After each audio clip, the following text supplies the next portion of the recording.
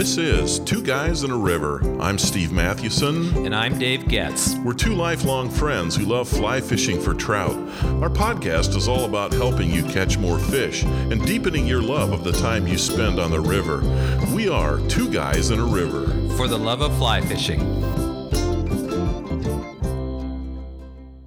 Some things in life are counterintuitive. I saw an article recently in Forbes magazine online that talked about 17 counterintuitive things that most successful people do. Included in the list was quitting. Now, I thought that was interesting because when I was a kid, my junior high baseball coach used to drill into us this little mantra: winners never quit and quitters never win. But guess what? That's not always true. Sometimes quitters win. It's because they quit what they can't do well and they find something that they're really good at. So, does that mean you're going to quit fly fishing, my friend? Oh, thanks. Well, no, not exactly. But that's the reason, seriously, that I quit trying to play golf. I did it so I could concentrate on the things I'm better at, like being such an awesome fly fisher. Forbes also talked about isolating yourself. That is, getting away from the people you want to impact so that you can recharge and have something to offer when you do reconnect the next day or the next week. So today we're going to talk about something that's counterintuitive when we're fly fishing and there's a hatch on. Dave, if there are caddis flies fluttering all over the water, what is the default strategy of most fly fishers, including us? Well, absolutely. The first thing is you tie on an elk-hair caddis and let it float down the food line with the dozens of live caddis flies. Yep. I mean, you did that with the Mother's Day caddis hatch, right, on Montana? Yep, exactly. I did.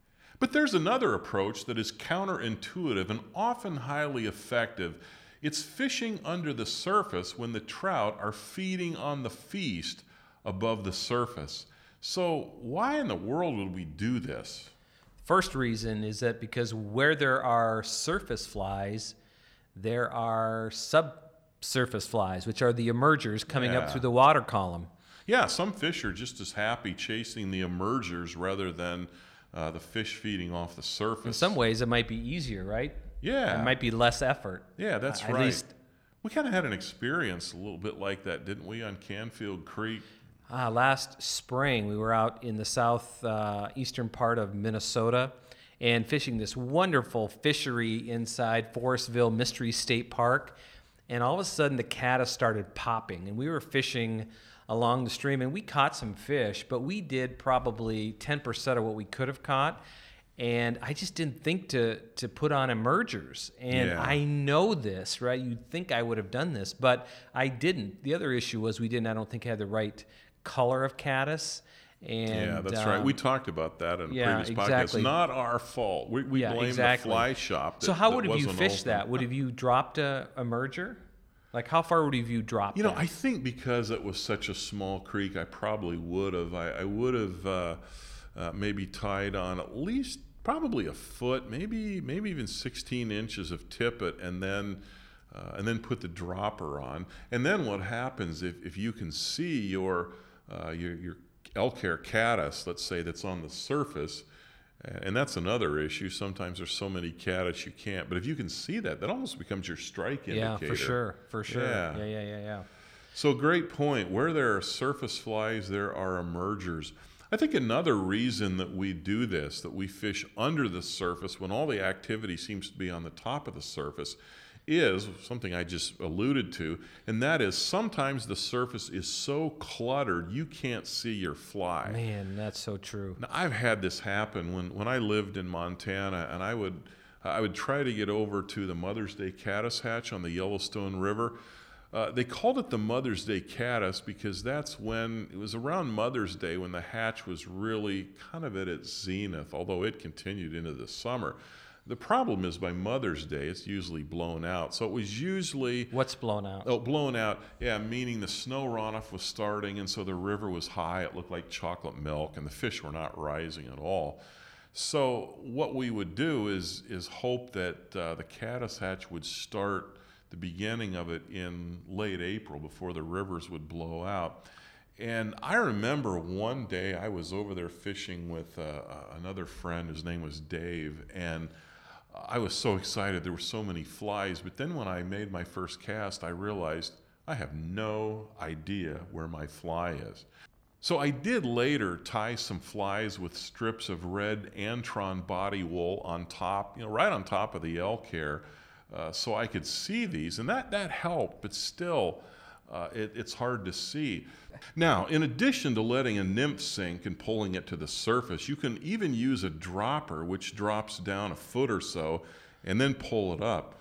I did this one day on Nelson Spring Creek. There was a Baetis hatch on, and I fished with a dropper after I got tired of not seeing my fish when the water boiled, and I actually caught a few that way, so it works. The third reason is because sometimes the splashes on the surface are really trout chasing emergers from the bottom. Well, that's true. And this is true with caddisflies. We talked about this in a previous podcast, but your friend Dwayne Dunham says that an emerger pattern often will outfish an elk hair caddis floater. He says that he's caught many on the caddis pupa, fished with vigorous strips after letting it sink. That's a great point. Sometimes I don't think, or I don't visualize what's actually happening, under the surface. I may think of a fish that's just kind of sitting there in the current, eating everything as it comes by, and they will do that. But during a hatch, they may be chasing stuff up from the bottom, and so that's a good technique. Hey, here's a fourth and final point.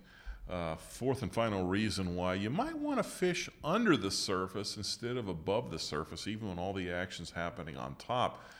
Sometimes emergers work better right before the hatch begins in full strength.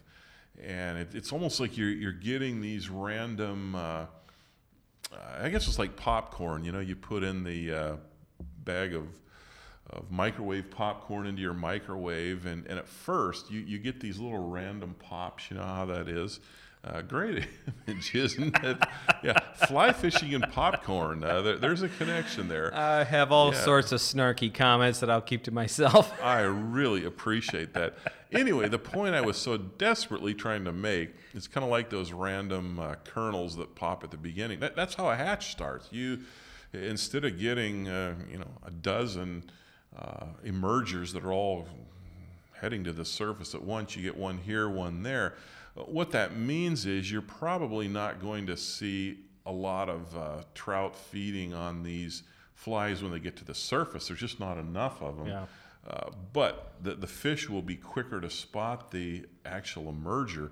And I remember this happening a few years ago. I was fishing with a red fox squirrel nymph. Bob Granger gets the credit for putting me onto that. He taught me how to tie that pattern, and I used that a lot on the Yellowstone right before the caddis hatch happened.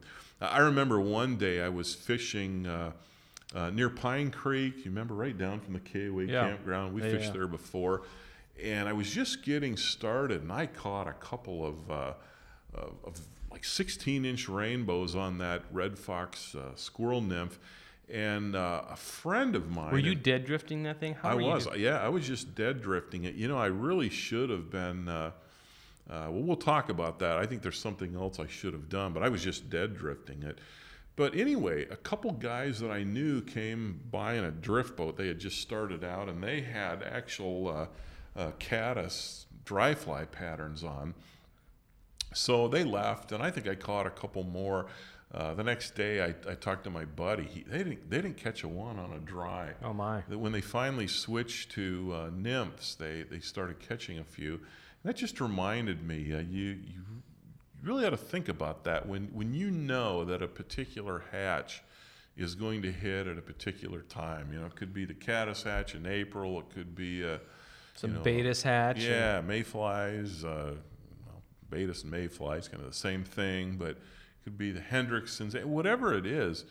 A week or two before that hatch really starts in earnest, you might want to think about putting on an emerger pattern and playing around with that to see what happens. So, Dave, how do you fish these things? That's what we ought to talk about. It's one thing to say, well, yeah, emergers can be good, but How do you fish these? There are a lot of ways to fish them. Obviously, you can dead drift these emergers, And that's what I did that day, but I think I missed out because I think there's more you can do. And we've alluded to this a little bit earlier, but the other way is to drop it off of a dry fly. So you have the elk hair caddis as your top fly, and that's a dry fly. And then you're still drifting. And you're still drifting it, but then you drop, maybe you create 12 to 16 inches and add another fly, and that's the emerger. And that emerger sits in the film, and the film kind of being that, right there, rubbery, thin rubbery right surface below the surface, And so the other thing that I just was reading this in Gary Borger's book, Nymphing. I was on a business trip this last week, and I've been trying to reread the classics. Some of these I've read, but it's so interesting. You start to read them again, and you realize, oh man, I've forgotten all this stuff, or maybe I didn't fully absorb it the first time. But he called it the strip tease, where you can fish these emergers or even a nymph and actually strip them back a little bit. So you kind of strip just a little bit and then pause, strip it back. Usually when you're thinking about stripping a fly, you're thinking about a streamer. Pull it in a little bit, then pause. And it's amazing how many, according to Gary Borgers, I haven't done this a lot, but he writes about this ability to catch fish, just the slow and steady stripping that back. Now, it's probably not like a streamer where you're stripping it back in 6-inch, strips real quickly, but I think it's like a strip and a pause, stripping it back and then a pause. Yeah, that reminds me of the Joe Brooks method. In fact, Dwayne Dunham taught me that on the Yellowstone River many, many years ago. When your nymph is drifting down the run, you simply take your fly rod tip, let's say maybe your rod is parallel to the ground, and you just lift it up during the drift and drop it back down, lift it up, drop it back down. And so your fly is both floating down, but it's also emerging, and then it kind of settles back down, and then it emerges again. So that works. Yeah. Well, it's time for great stuff from our listeners. Here's a terrific comment from our guide friend, Glenn, in the Adirondacks of New York State.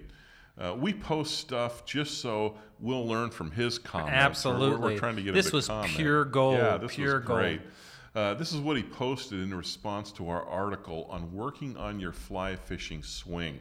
Glenn wrote, "One of the techniques that I use when swinging nymphs is to lower my rod tip as my flies reach the end of the swing.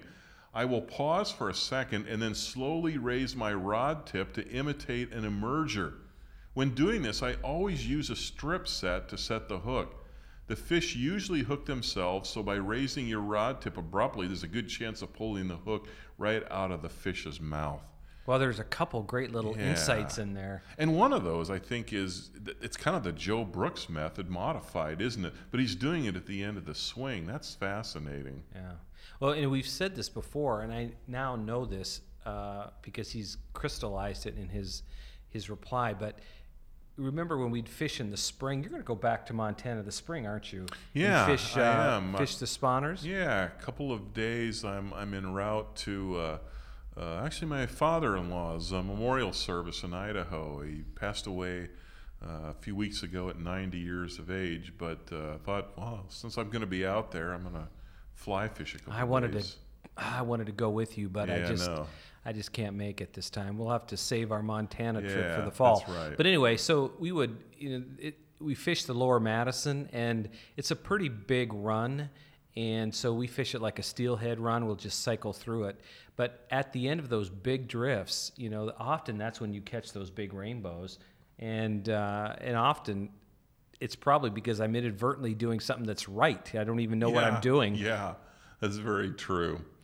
Well, that's going to do it for today. Please share with us any other insights you have about fishing emergers during a hatch. Go to twoguysinaRiver.com and comment on this podcast link.